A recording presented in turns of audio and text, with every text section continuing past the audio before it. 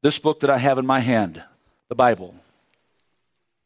I don't care what your spirit says. If it doesn't line up with God's word, it isn't God.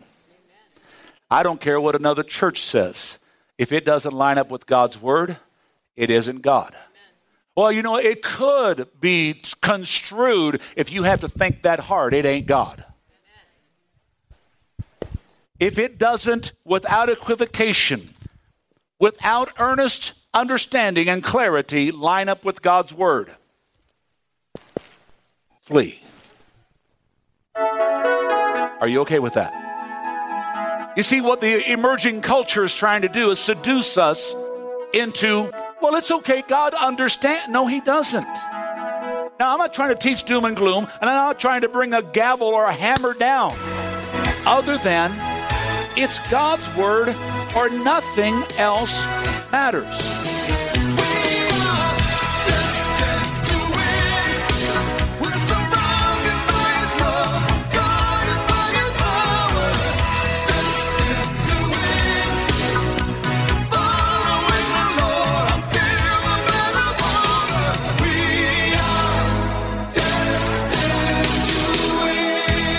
Welcome to the Destined to Win podcast with pastor and teacher Tim Masters. Pastor Tim is the senior pastor of Victorious Life Christian Center in Flagstaff, Arizona. I'm Joe Harding, inviting you to join us for worship services Sunday mornings at 10 a.m. at the Flagstaff Middle School Complex. For more information on the ministries of Victorious Life Christian Centers or to make a donation, visit us online at vlccaz.org. That's vlccaz.org. Now with today's message, here's Pastor Tim Masters.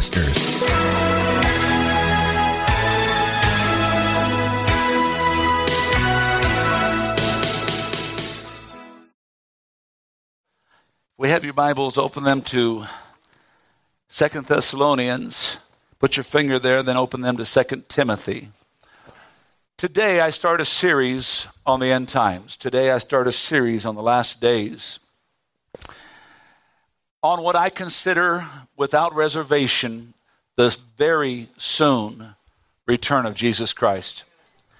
Now, I know some of us are a little warm in here. This kind of year, we get a couple 6 weeks or so, it gets a little warm. And, next week it'll probably be nice and cool. But just rejoice in the fact that it's not as hot as it could be someplace else. The title of this sermon is The Church, Turning Many Unto Myths. Now, I want you to look at me quickly. I am going to irritate some of you because I am going to talk about some of your favorite preachers. Oh, you shouldn't talk about other preachers in church. If they're not talking about God's word, I should. Some of the biggest names in Christendom, and I went out on the internet and we're going to show video clips. And every video clip that I am showing, I have researched thoroughly to find out that it wasn't just a slip up. There was a statement, a commitment to the statement, and not a return from the statement. And there's lots of them I should have shown, but just for sake of time. A couple of the clips are a little long, so I will try to get through all this expeditiously in light of time. But I start this sermon very specifically with this. This is not in your notes, so don't even look. I want you to listen to me. I want you to hear what I'm going to say. I start this sermon in this manner as it is the most important to understand, with everything so blatantly happening in the world, why most in Christianity will not see what is going on. Now, they cannot see. They will not see. What in the world is going on? Why? Because they have chosen not to see. You see, it's the old ostrich syndrome. If I ignore it, it doesn't affect me. If I don't bother it, it doesn't bother me. If I pretend it doesn't exist, it'll just go away. Folks, it isn't going away. Jesus is coming back. And everything that he said that will happen. We have his word on it. You say, Pastor, why? Very simply, they have been seduced or are being seduced into what I call a secularized Christianity. And some that are in this room, you have fallen into this area. What is a secularized Christian view? It is very simply a very nice moralized worldview. So once again, I start with this, as if you don't get where we are right now, none of the rest of this series is going to matter. It's just going to be pictures on the board. It's just going to be words in a preacher's mouth. It's just going to be another day in your life. If you don't grab a hold of where the church is today, all the rest of the stuff I do in the next 2 or 3 weeks will not make a difference. Next week, I'm going to get back into the blood moons. The end of this series, we have Jews for Jesus coming in, and they're going to talk about Rosh Hashanah. They're going to talk about the Feast of Trumpets. They're going to talk about it 2 days before the second blood moon, which is very pertinent to the time we live. I'm going to take you in to what I talked about last year when I told you about the 4 blood moons that are falling on the 4 high holy days. And I told you that in the Torah, there is a picture of the things that will happen when certain things happen in Judaism.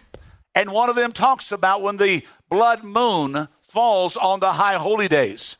That great travesty will begin in Israel, and great change will happen in the world. And I'm going to bring out some times and dates and situations starting next week when I speak about the blood moons. After that, I'm going to get into the war in the Middle East. How that the Bible foretold it 4,000 years ago and 3,000 years ago, exactly how it would come down. And it is coming down to the T, as the Word of God has said. And then on the last Sunday, you'll just have to come, won't you? Today's culture is what has been called in Christian circles now the emergent or the emerging culture. Pastor just coming out of seminary. These are terms that were floating around profusely. Things that I have been watching for many years. The emergent church, the emerging church. If I can put it in a simple nutshell, the emerging church is trying to find its place in society from this understanding. They know that the society will not accept them unless they acknowledge that the life they're living is okay and God understands. Are you with me today? How many are ready for the ride? Keep your hands and feet inside. It will get bumpy, but you will get to the destination God has promised. 2 Thessalonians 2. Now, brethren, concerning the coming of our Lord Jesus Christ, let no one deceive you. Underline that in your notes. Let no one deceive you by any means. That day will not come. That day will not come. That day will not come until a whole bunch of people turn away from Jesus. How many see it happening in society today? This is what the emerging church is trying to grab a hold of. And listen what it says. People ask me, Pastor, how do we know when the tribulation begins? This day will not happen until there's first a great falling away and the man of sin is revealed. The son of perdition. There's 2 places in the Word of God that this term son of perdition, which means doomed to destruction or son of destruction or son of hell. 2 places in the Bible this was used. One is in the book of John when it's talking about Judas Iscariot. The Bible says, as Jesus was praying for the disciples, Lord, Father, that none would be lost save the son of perdition. That your word be filled. The other places here are talking about it in reference to the Antichrist. The Antichrist, someone destined to hell by choice, not by God's design. I have told people for many years what separated Judas from Peter is a decision.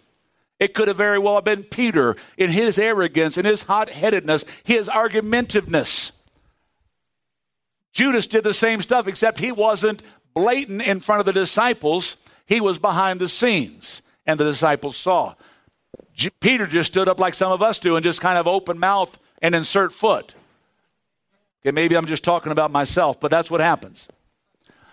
Except the son of perdition, who opposes and exalts himself above all that is called God, that he might be worshipped. 2 Timothy chapter 4, Paul talks again about the last times. As he's writing to a young disciple, he says, I solemnly urge you, Timothy, in the presence of God and Jesus Christ, who will someday judge the living and the dead when he comes to set up his kingdom. How many know that Paul is trying to give Timothy an understanding? Jesus is coming back. One day, not today, but it could be. And look what he told Timothy. And underline this in your notes. Preach the word. Underline it, folks. He didn't say preach your feeling, preach your idea, preach your thought, preach your theology, preach your emerging society culture. He said preach the word.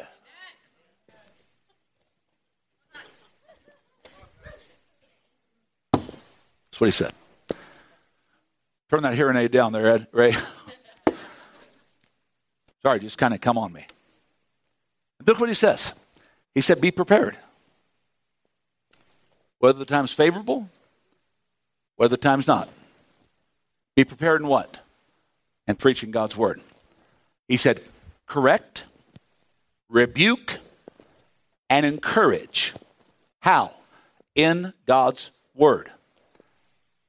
Now, I want you to listen to this.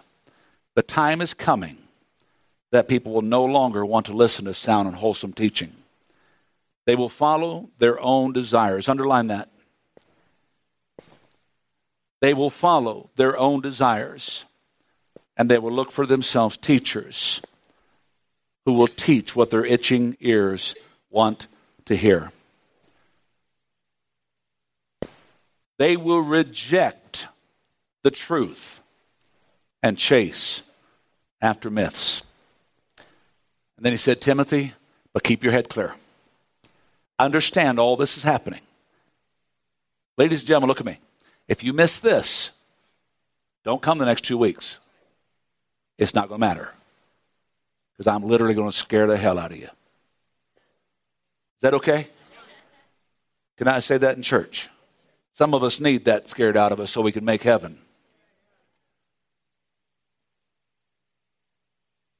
Keep a clear mind. This book that I have in my hand, the Bible, I don't care what your spirit says. If it doesn't line up with God's word, it isn't God. I don't care what another church says. If it doesn't line up with God's word, it isn't God. Well, you know, it could be construed if you have to think that hard. It ain't God. If it doesn't, without equivocation, without earnest understanding and clarity, line up with God's word, flee. Are you okay with that? You see, what the emerging culture is trying to do is seduce us into, well, it's okay, God understands. No, he doesn't. Now, I'm not trying to teach doom and gloom, and I'm not trying to bring a gavel or a hammer down, other than it's God's word or nothing else matters. Yeah, but I don't like the way it says it. And that matters why? Yeah, but maybe it could be construed. How many know that God said what he meant what he said? Well, it all depends on the interpretation. Really. I love what Samuel Clement, we know him better as Mark Twain, said. He said, you know, there's things in the Bible that I think I understand. There's lots of stuff in the Bible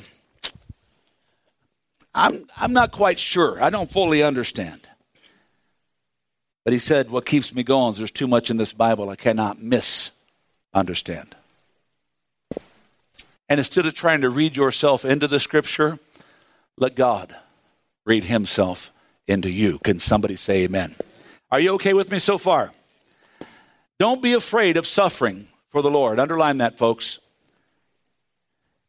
And I'll tell you right now, if you are truly a child of God, if you are truly a Christian, and you are truly living for God, you will suffer for standing for Jesus Christ. We're going to get into a lot of scripture today. And I say this, all of the end time series go a little bit longer. Are you guys okay with that? Look at what he says here. Work at telling others about the good news. Fully carry out the ministry that God has given you. Ladies and gentlemen, Paul has warned the time would come when people would not endure sound doctrine, but desire to have themselves teachers to suit their passions, literally turning them from the truth, helping them wander off into myths.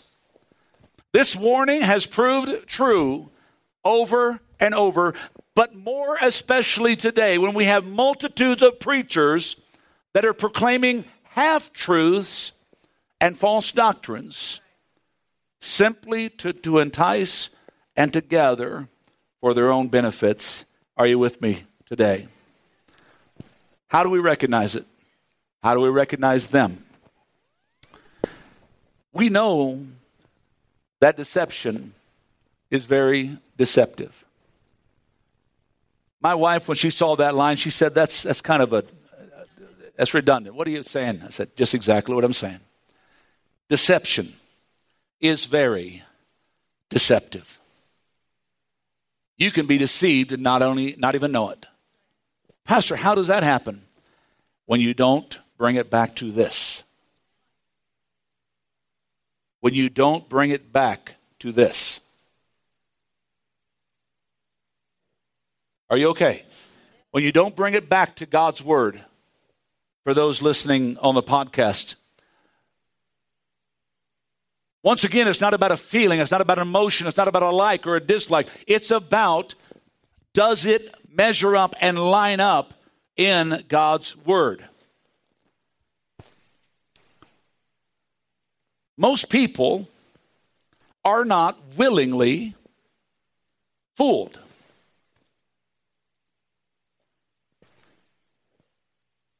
That's why I say that deception is very deceptive. We also know that not a single person is going to stand up in a pulpit and say, what I'm about to teach you is false doctrine meant to deceive and to destroy you. And let me turn the coin here, because I also know that it would be arrogant for me to stand up here and say that I'm right and others are wrong. Ladies and gentlemen, I'm just as wrong if I dare veer from the Word of God at all.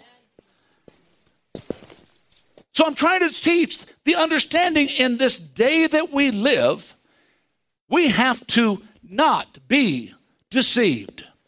In Matthew 24, when Jesus talked about one of those places where people say, this is the actual timeline of the last days, of the rapture, of the tribulation period, and all these different things. The very first thing that Jesus starts out in Matthew 24 is, do not be deceived. So how do we recognize them? Paul turned to Timothy, and he warned him. Paul turns to us, and he warns us. And so we have to ask ourselves what exactly distinguishes the characteristics of ear-tickling preachers. What do we look for that we're not deceived? Number one in your notes. An ear-tickling preacher, an ear-tickling ministry will always be adjusting God's word. They will not listen to the word of the cross, and they will not preach the understanding of self-denial. I'm not going to preach popularity today. I'm going to preach God's word. Jesus told his disciples if anyone was going to follow him, listen to what he said. They had to deny themselves, take up the cross, and follow them daily. And I left some scriptures in there. All the scriptures are not going to be on there. There's just way too much to talk about. Listen to this. Paul wrote those who belong to Christ Jesus, listen, have crucified the flesh and its passions and its desires. Folks, it's not about you. It's about him. It's not about you and I and our happiness. I should have read Dale Carnegie before I came up today, Winning Friends and Influencing People. I didn't read that book today. I've read it, liked part of it. Let me show you a video clip that has been making its way around the internet. And I went out and I looked for the retraction. I looked for all the restatements, and all the restatements and all the retractions only made the first statements worse because it's what they actually believe. Could you go ahead, sis? Listen to this. So I just want to encourage every one of us to realize when we obey God, we're not doing it for God. I mean, that's one way to look at it. We're doing it for ourselves because God takes pleasure when we're happy. That's the thing that gives him the greatest joy this morning. So I want you to know this morning, just do good for your own self. Do good because God wants you to be happy. When you come to church, when you worship him, you're not doing it for God, really. You're doing it for yourself because that's what makes God happy. Amen. You're not doing it for God. You're doing it for... How many love Joel Osteen? His dad was one of my favorite preachers in the world. And his dad never preached this. Folks, I'm not trying to slam Joel Osteen, but I'm going to talk about him a little bit. Why? Because he's got millions of people that he is discipling. And his discipleship is not listening to the word of the cross and denying yourself. It is doing whatever you like. I could have put up clip after clip after clip. But I have to ask you a question. By virtue of the scriptures I just read, what part of taking up the cross and denying, saying no to yourself, does that fall into? Giving up our own lives is what God has called us to. Denying this is sinful. Dying to self, dying to this world, renouncing what the world stands for is the fundamental part of discipleship. Giving in the church is not for the return, it's for the obedience, it's for the trust, it's believing that God would do what God said he would do. I can take you to scripture after scripture after scripture of people that gave everything away and still died a martyr's death. Happily. This is no longer popular in Christendom. This taking up the cross is self-denial. We want to hear what we want to hear, whether it's biblical or not. If we don't find it, we will find a church, a ministry, or a minister that will give it. That's why you have thousands of denominations and churches, even here in Flagstaff. There's 70 or 80 Christian churches, a smorgasbord of opportunity. Joel Osteen and others seem to continually sidestep the issue of calling sin, sin. You say, Pastor, why is that? Because if I do, I'm going to offend somebody. I'm offending people in this place right now. It's okay. I have that gift.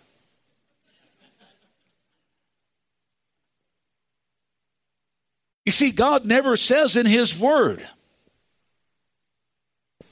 that it's going to be a bed of roses. And even if it did say that, he would always put the underlying factor. Remember, a bed of roses will be full of thorns. Preaching on sin is not popular today. Yet throughout Scripture, from Genesis to Revelation, there are warnings about the dangers of sin and the relentless call for all to turn away. Our salvation is through the death and resurrection of Jesus Christ by the power of the Spirit, and we have been given victory over sin, not to lay down in it. We are saved by grace and grace alone. And those who understand this will turn from sin. And those who don't or won't, do not. Let me take you back into the Scripture. 2nd chapter of Titus. For the grace of God has been revealed, bringing salvation to all people. What brings salvation? The grace of God. And we have been instructed to turn from godless living and sinful pleasure. What's the Word of God say? Underline that.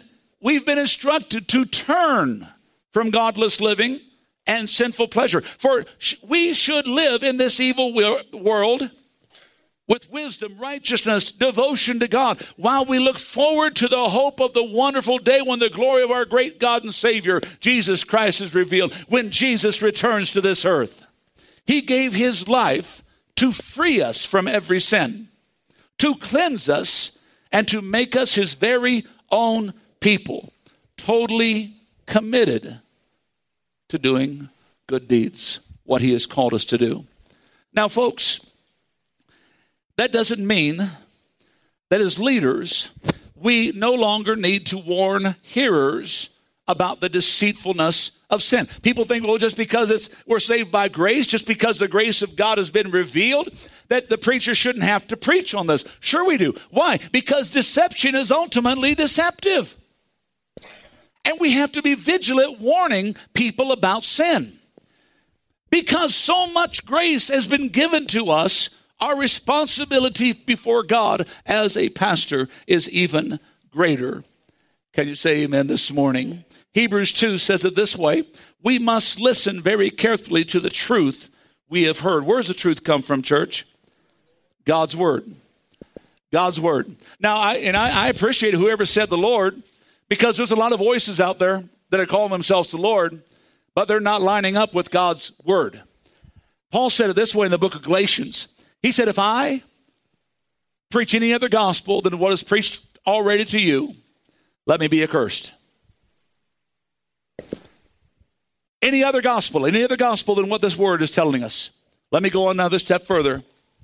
If I, Paul says, or an angel from God. There's one showed up named Moroni. How many remember that angel?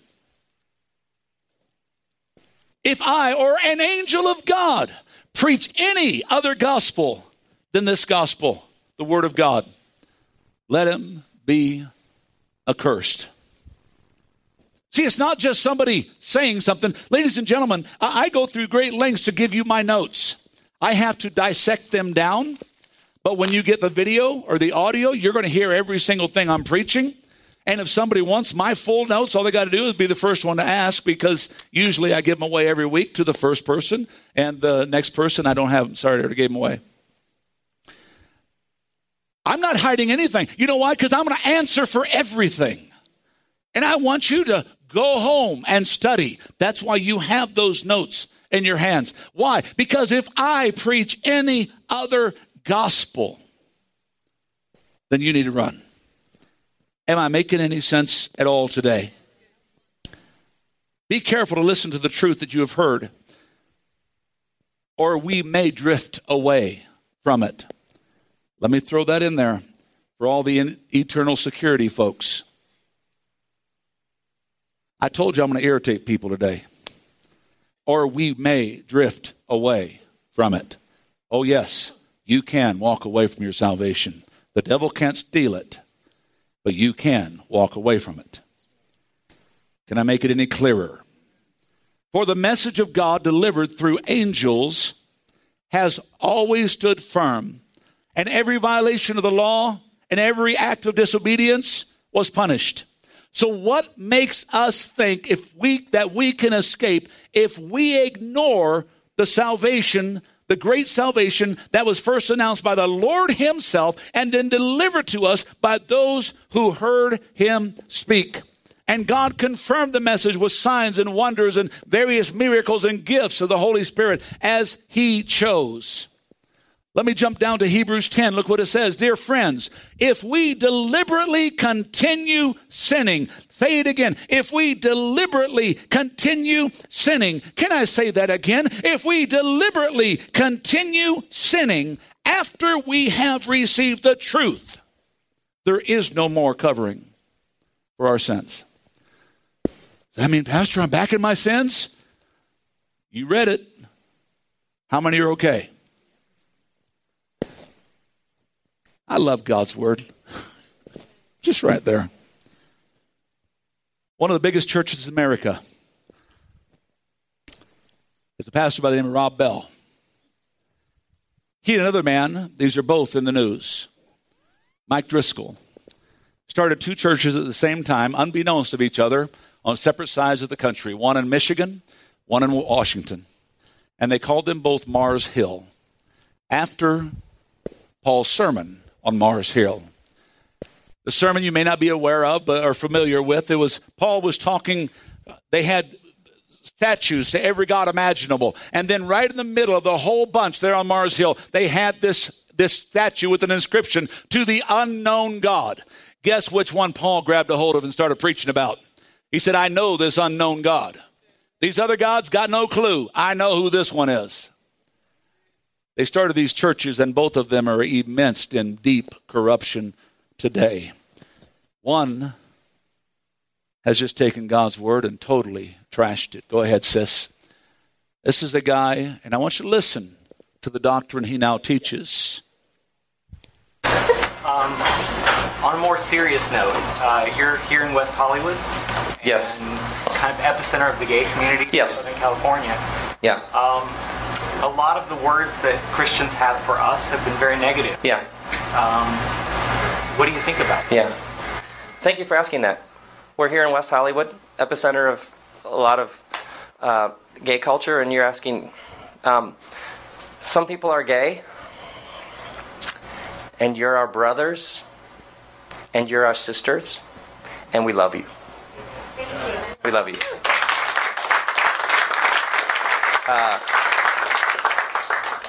And it's really, really, really important that we're clear. I had a good friend when I was in my teens who was gay and hadn't told anybody, and I was the first person he told. And probably the most loving, generous, holy, one of the most, he was extraordinary, is extraordinary. But at an early age, I was like, some people are gay. And God loves them just like God loves me. And they're passionate disciples of Jesus just like I'm trying to be. So let's all get together and try to do something about the truly big problems in our world that I believe Jesus would have us band together and tackle together. This guy has written a New York Times bestseller called Love Wins, telling the homosexuals they're just as much Christian as we are, that they're just as saved as we are. What's God's word say? Say, Pastor, that's not popular. I know. In this culture, it's not. They're looking for teachers to teach what the culture has accepted, not what God's word says. What do you think is right, the culture or God's word? Are you guys okay? Oh, it gets better. Hebrews 12, look at this. Be careful that you do not refuse to listen to the one who is speaking to the Lord. For if the people of Israel didn't escape when they refused to listen to Moses, your earthly messenger, we will certainly not escape if we reject the one who speaks from heaven. How do I know what's right or wrong? How do I know that I not be deceived? if it doesn't line up with God's word, it's wrong. Second thing in your notes, preachers have become celebrities, more to desire than examples to be admired. The celebrity pastor, preacher, evangelist has become the cliche of the hour. This is one of the greatest signs of the Lord's return. Listen what Jesus said in Matthew 20. He said, I didn't come to be served. I came to serve. In 2 Timothy, Paul recounted the persecutions and suffering that he endured for the gospel. Sadly, how they didn't lessen, but rather intensified the more he lived for God, the more he did for God, the more he worked for God. Listen to me. If you and I are truly living the Christian life, you will be challenged to stand up for non-Christian things, ungodly activity, and principles that are happening in the world. You will be challenged. Do you?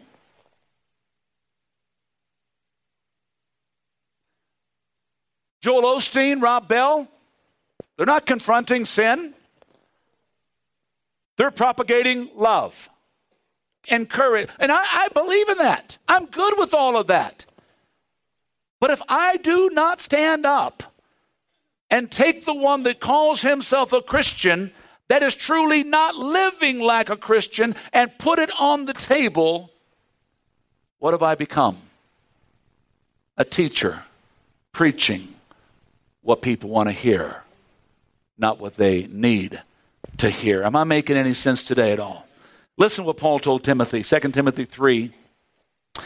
Everyone who wants to live godly in Christ will suffer persecution.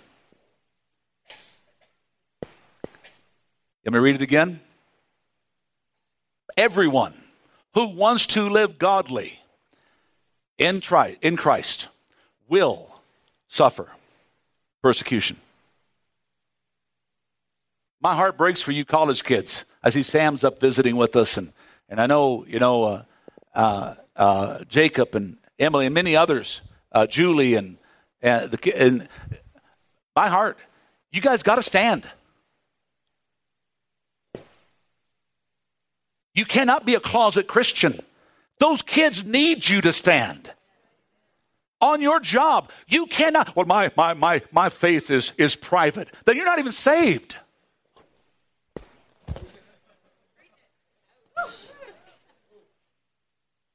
Are you glad that Jesus didn't live a private faith? That Paul didn't live a private faith?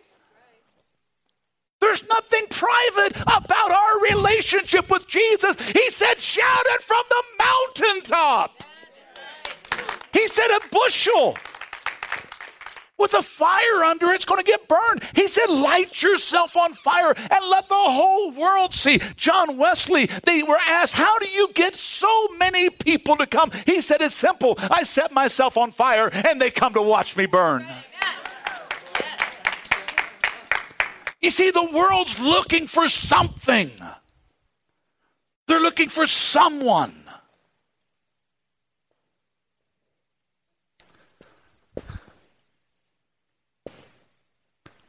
Not celebrities. But if they can't find somebody that will stand, somebody that will rise up and will suffer for the gospel. Oh, I stopped at the period. I need to go on. But evil people and imposters will flourish. We're talking about Christians here at church. Look what it says. They'll deceive others, and they themselves will be deceived. Deception is very deceiving. Some have said, a church like ours, with the ministry, the worship, the teaching that we have, I thank Pastor for his very kind words. We should be the biggest church in Flagstaff already. And I can tell you, if I changed my preaching a little bit, we would be. That's not arrogance. That's fact. We've got an awesome worship team. We've got great teaching. I mean, between Pastor Philemon and the other men and women of God in this church, we got some incredible people. Folks, on Wednesday night, we have more people come to church on Wednesday night than most churches have on Sunday morning. Do you know why? Because they're hungry. They want to grow. They want to learn. They want to understand. This last Wednesday night, questions were just boom, boom, boom, boom, boom. And you know what? God's word had every answer. I want to know what in the world is going on, but I can't go anyplace else but to God's word. If you come to me and ask, you know where I'm going to go? God's word. Because there is no other truth on earth. Can you say amen? Sadly, many Christians don't like the concept of what Jesus said would happen if our lives resonate a Christian experience. That the world would treat us just like they treated him. Let me tell you what the word of God says. Jesus in John 15 said, if the world hates you, keep in mind, they hated me first. I'm not trying to be the bearer of bad news, but I think we need to understand what Jesus said. Matthew 5 says it this way, God blesses those who are persecuted for doing right, for the kingdom of heaven.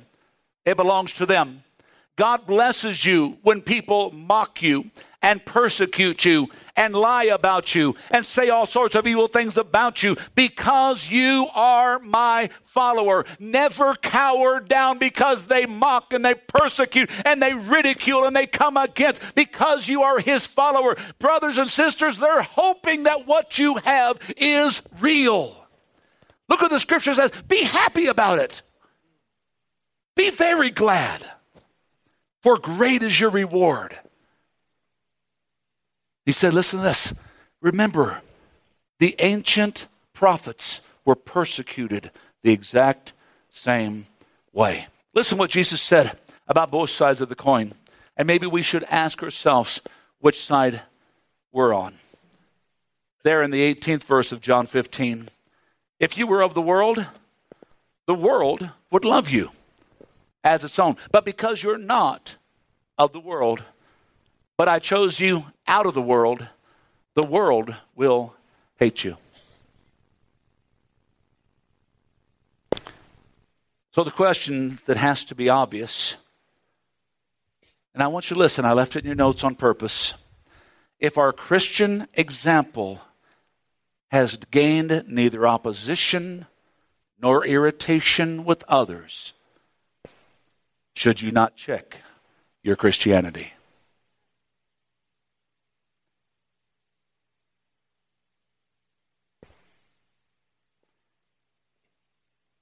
Just like ear-tickling preachers, if your life never challenges the worldview with the Christian view, are you tickling the ears any different? Now, it's one thing to have a good reputation with integrity and purity as we live out what we preach, but it's another thing altogether if our life is not lived as such to where it's actually offensive to sinners. Jesus warned us quite sternly. Look at the scripture, Luke 6. It is bad for you if everybody speaks good about you. It is bad for you if everyone speaks good about you. That's how they spoke with the false prophets. Everybody liked them. Why? Their life was never challenged by them. It was okay to do whatever they wanted to do. In Isaiah 5, look what it says. What sorrow for those who say that evil is good and good is evil, that dark is light and that light is dark, that bitter is sweet and that sweet is bitter. So far, I've shared some things about some of the biggest names in Christianity. This morning doesn't have time to even cover a fraction of that. But I'm going to bring up another big name. It's a 5-minute video. I'm not going to show the whole video, but I'm going to stop it in a place where this man blatantly denies God's word. And he stands, every interview you hear on this subject, he stands by his statements. Go ahead, sis. It's an interview on CNN. You might recognize the guy. Here's my confusion about you, because you've been with your wife, Kay, extremely generous in tackling things like AIDS. You've given millions to helping fight AIDS. So clearly and you don't work have with gay organizations all around the world. Right. So you clearly have no problem with gay people per se, and yet you want to prevent them having the same rights to get married as straight people. And that leads me to, I suppose, a more obvious supplementary question. Do you personally believe that gay people are born gay, or do they become gay? Are they made gay? Yeah. You know what? I think the jury's still out on that. It wouldn't bother me if there was, quote, a gay gene found. The jury is still out on that. What does God say in his word? Nobody's born gay. Gay is not a chance, it's a choice. That's what God's word teaches. The jury's not out. God says this very plainly in his word. And then he says, it wouldn't bother me if a gay gene was found. So God made a mistake? And now man has to find God's mistake and there's a gay gene? Every interview I've listened to by Rick Warren is the same thing. Rick Warren boasts one of the biggest churches in America, and he's got thousands of homosexuals come to his church, which is not a problem, except he doesn't preach on the sin of homosexuality. I'm making people nervous in here. Folks, the Word of God's black and white. You love the sinner, but you tell him you can't live in that sin. Just like people living together and, well, we're married, we've been living together, common law. No, common law is married in the sight of God. And that's because you have followed God's instructions on marriage. You live together, it's called sin. Pastor, what happens if the rapture happens? You do not go.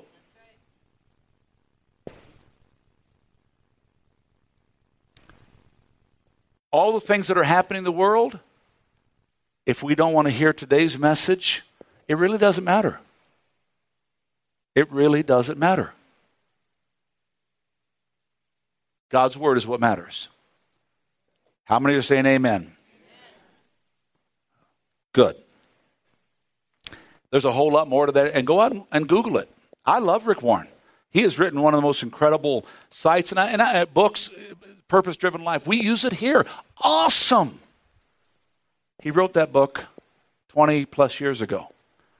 His views have changed a little bit. The problem is when we start gathering to ourselves lots of people start dictating what we can preach, what we can't preach. And when that starts happening, are you with me? Now I'm going to tell you something. Don't run out and make a bunch of enemies by jumping in their face. It's not what I'm talking about. I'm talking about living a Christian example, because that will be enough in their face. Revelation chapter 3. You know what the Bible says? I want you to be hot or I want you to be cold. But because you're neither, because you're lukewarm, I'm going to spit you out of my mouth. And I taught last year on the rapture, and I gave a breakdown of that passage, and I will probably deal with that again during this series. Let me bring to part 3. Will you guys give me a few more minutes this morning? That's good. 4 of you said yes. What about the other 200 of you? Okay. Today's church seems to be more about nickels, numbers, and noise. It used to be that men of God were measured by prayer, power, and passion, but today's world, it seems they're more measured by lights, camera, and action. I have heard many will go so far as to say, well, my call is to bring comfort and encouragement. It's not to challenge and confront. Well, ladies and gentlemen, if you are a child of God, your call is to challenge, confront, encourage, and lift up. It is all of the above. It is to speak the truth in love. We are to not, bash people. Well, you're a lousy, rotten dish. You're going to hell. Well, except for God's grace, you were too. The Bible says that we were all like this. But by God's grace, we've turned. I agree with the concept that our call is to encourage and to love and lift up. But ladies and gentlemen, if our life is not confronting and challenging, then we have to challenge our own life in the Word of God. Many are wanting to say only what the flesh wants to hear, not what God wants them to say.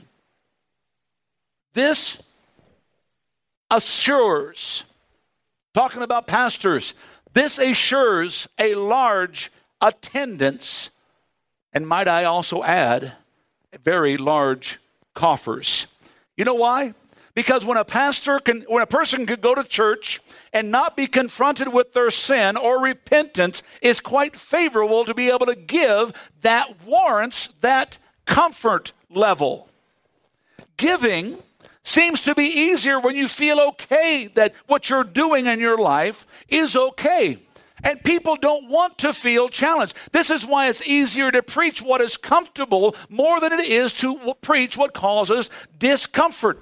The Old Testament and the New Testament prophets would deal with this all the time. People did not want to hear the godly words that were actually required them when God said, "Have no other gods besides me." What the other gods were very simply called were idols. Anything that sets itself before God is an idol, and no idolater, the Bible says, will make heaven. This doesn't sit well with the self-consumed, narcissistic society and world that we live in that only wants to hear what it wants to hear and to be told it can do whatever it wants to do.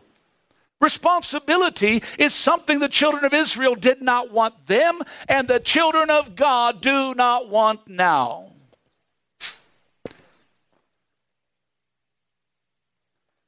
Isaiah chapter 30, I'll get to the video in just a second. The scripture says, write these things down. Write them in a book. And they will stand until the end of time as a witness that these stubborn people rebel and refuse to pay attention to the Lord's instructions. This is what they tell the prophets, the seers, those that God gives the vision. They say, stop seeing the visions. Don't tell us what is right. Tell us nice things. Tell us lies. Forget all of this gloom. Get off your narrow path and stop telling us about the Holy One of Israel. Ladies and gentlemen, is that not a scripture for 2014? There is not one. I'm going to take you to another video clip. They only put a picture of him, but his voice very clearly. I've went and looked at his website and studied it all through, and everything he says on this thing is exactly what he believes. Go ahead and put it up. Maybe you might recognize. I've got a surprise for you today. Okay. Do you remember when you talked about someone asked about the mark of the beast and whether or not someone could receive the mark of the beast and then become a believer? You remember that? Uh-huh. Do you remember the controversy that stirred up? Yes. It was quite a bit, wasn't it? It was. I got a lot of emails, people saying, I can't believe he would say such a thing. You remember all that? Yes, sir, I do. All right. Well, I was walking April the other night listening to a Q&A from a few years ago where John MacArthur on a Wednesday night would have the folks in his congregation stand up and go to the microphones and shoot questions at him. Would you like to hear the question he was asked and his answer? Yeah. Okay, here we go. In regard to the latter half of the tribulation period when men will be required to have the mark of the beast in order to buy or sell, my question is, once a person takes the mark, is there any possibility of him coming to Christ? Yes. I think, in the 7-year tribulation coming in the future, we're going to get into this probably a week from Sunday night, maybe this Sunday night, maybe a week, I'm not sure. But the The tribulation is a 7-year period, right? The rapture of the church, 7-year tribulation, then Christ returns, sets up his kingdom. Now, in that 7-year period, really two things happen. God begins to judge the world with a series of holocausts, and at the same time, he begins to redeem his people Israel. And in the process of this, the Antichrist establishes his rule, and in order to function in the economy of the Antichrist, you have to take the mark of the beast. The mark being the number of a man, Revelation 13, 666. 6 is the number of man, right? 7 is the number of perfection, and man always falls short of perfection. 6. Always 6 is never 7. So the number of a man. And apparently what's going to happen, you take the mark on your hand or on your forehead. And we've talked a lot about that, that's kind of the computer situation. We're now moving fast toward the time when we're going to have to do everything we do by cards and by numbers and all of that. And those numbers, the thing about a card that's a problem is you lose it, and they've already devised systems to put the number on your hand and on your forehead, and you go through a scanner, and then, that's how you buy and sell. It's automatically deducted from your bank account. Now, the question is, if you're living in the tribulation period and you take this mark, in other words, you identify with the beast's empire, will you still be able to be redeemed? And I think the answer to that is yes. Every website that he has, he says the same thing. Every interview he does, he says the same thing. Let me tell you what God's Word says. Revelation chapter 14. The smoke of their torment will rise forever and ever. There will be no rest, day or night, for those who worship the beast in his image, and for anyone who receives the mark of his name. Some of the biggest pastors in America. What is happening? They have such huge constituencies. People say you better start dealing with this stuff in a comfortable way. And so how easy? Well, I have to live in the world. And if the Antichrist is going to be in charge during the tribulation, well, God knows my heart. That's right. He said if you accept him and you deny the cross, the mark, you will die. You will be beheaded, the Bible says. You will become a martyr. You cannot take the mark and live through the tribulation period.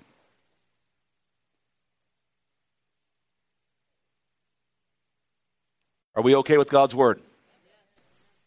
How many think God's true and man's a liar?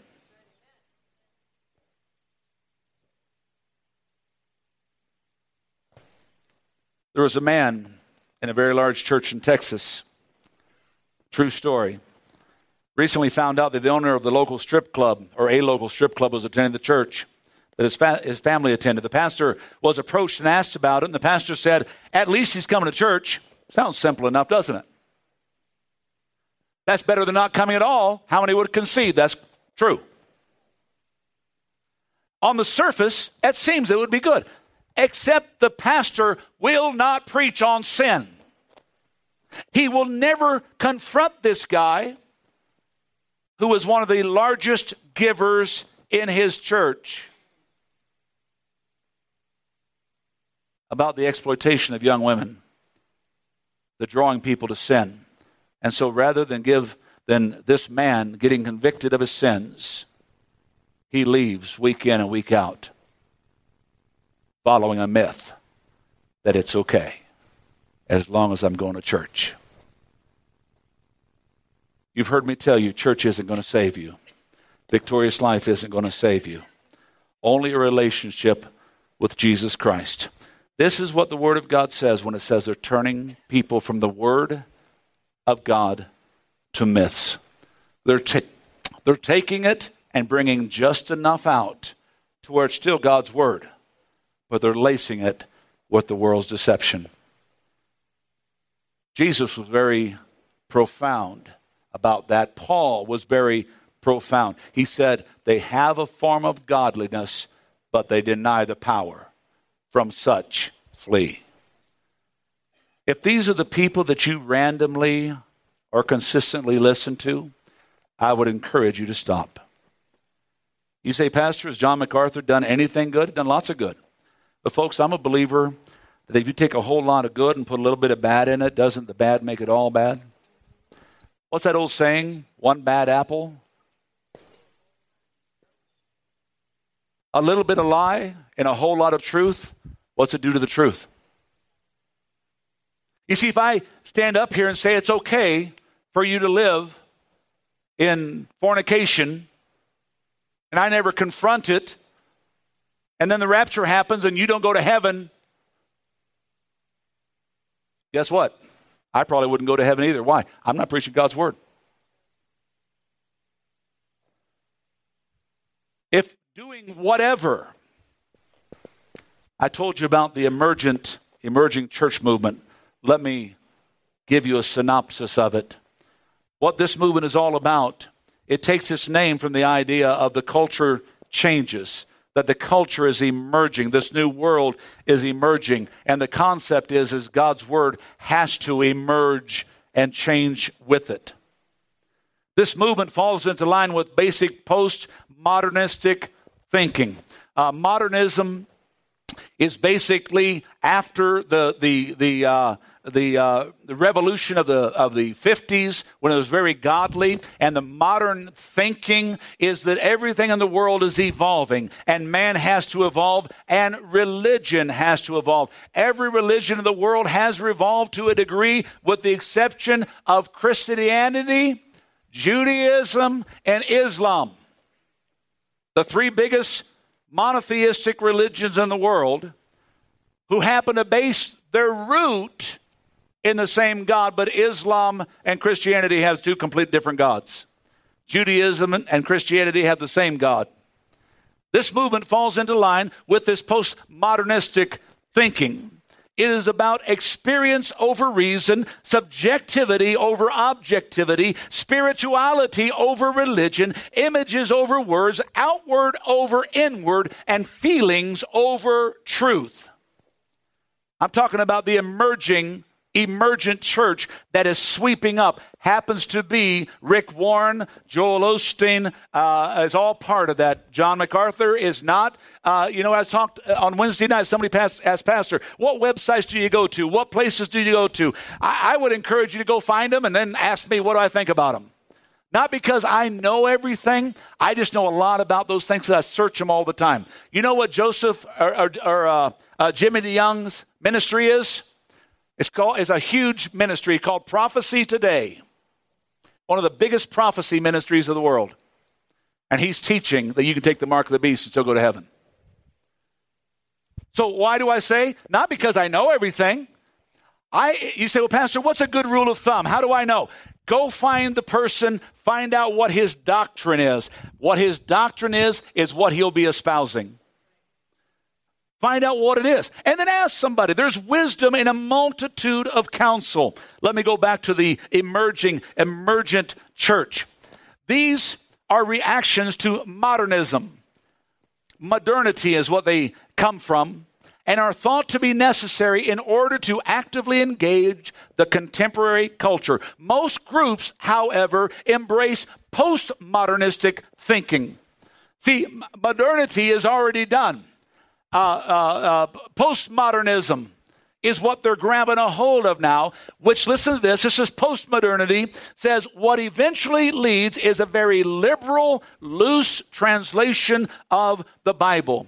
This in turn leads to a liberal doctrine and theology. For example, because experience is valued more highly than reason, truth is now relative.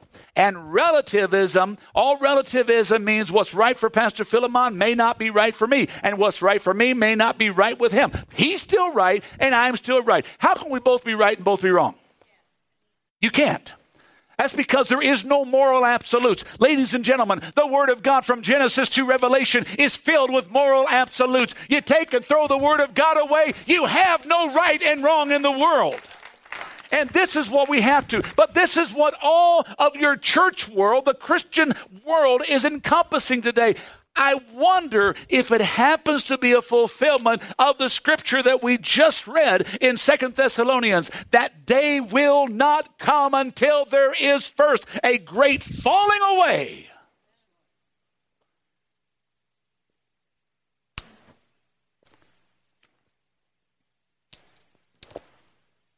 Oh, thank you, Jesus.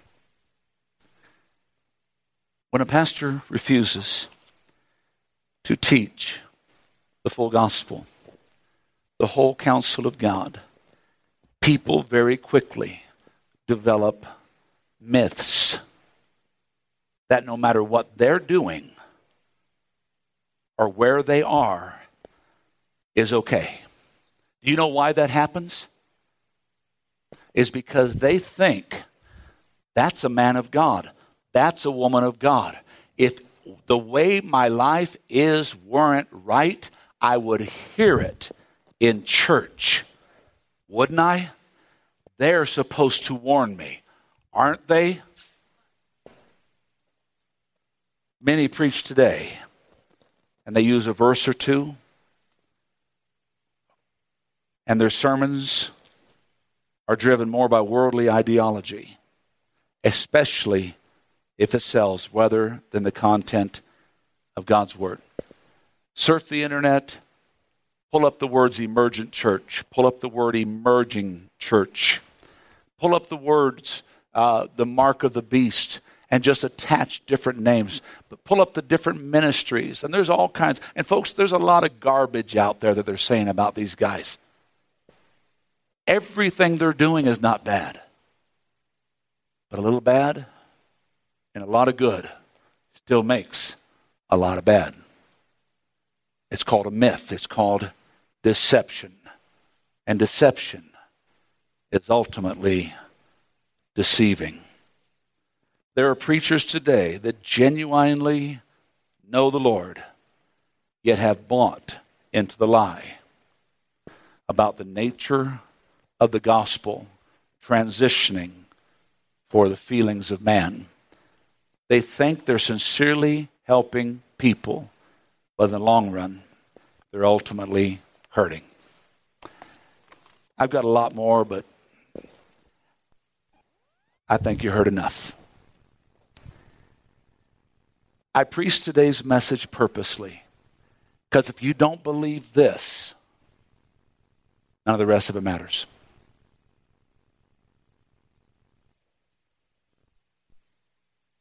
You say, preachers, this the way your church is? Yeah, because I believe this. You say, is there something else to believe? Not if you're going to heaven. Oh, you're saying you're only right. Nope, I'm saying God's word's only right. That's what I'm saying. Only God's word is right.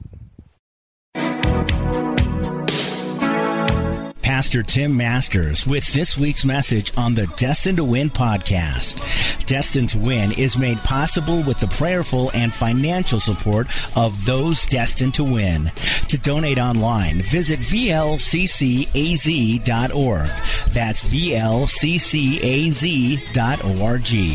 Destined to Win is a production of Victorious Life Christian Center with services Sunday mornings at 10 at the Flagstaff Middle School Complex. I'm Joe Harding. For Pastor Tim Masters and the congregation at Victorious Life Christian Centers, you're invited to join us here next week for another edition of the Destined to Win podcast.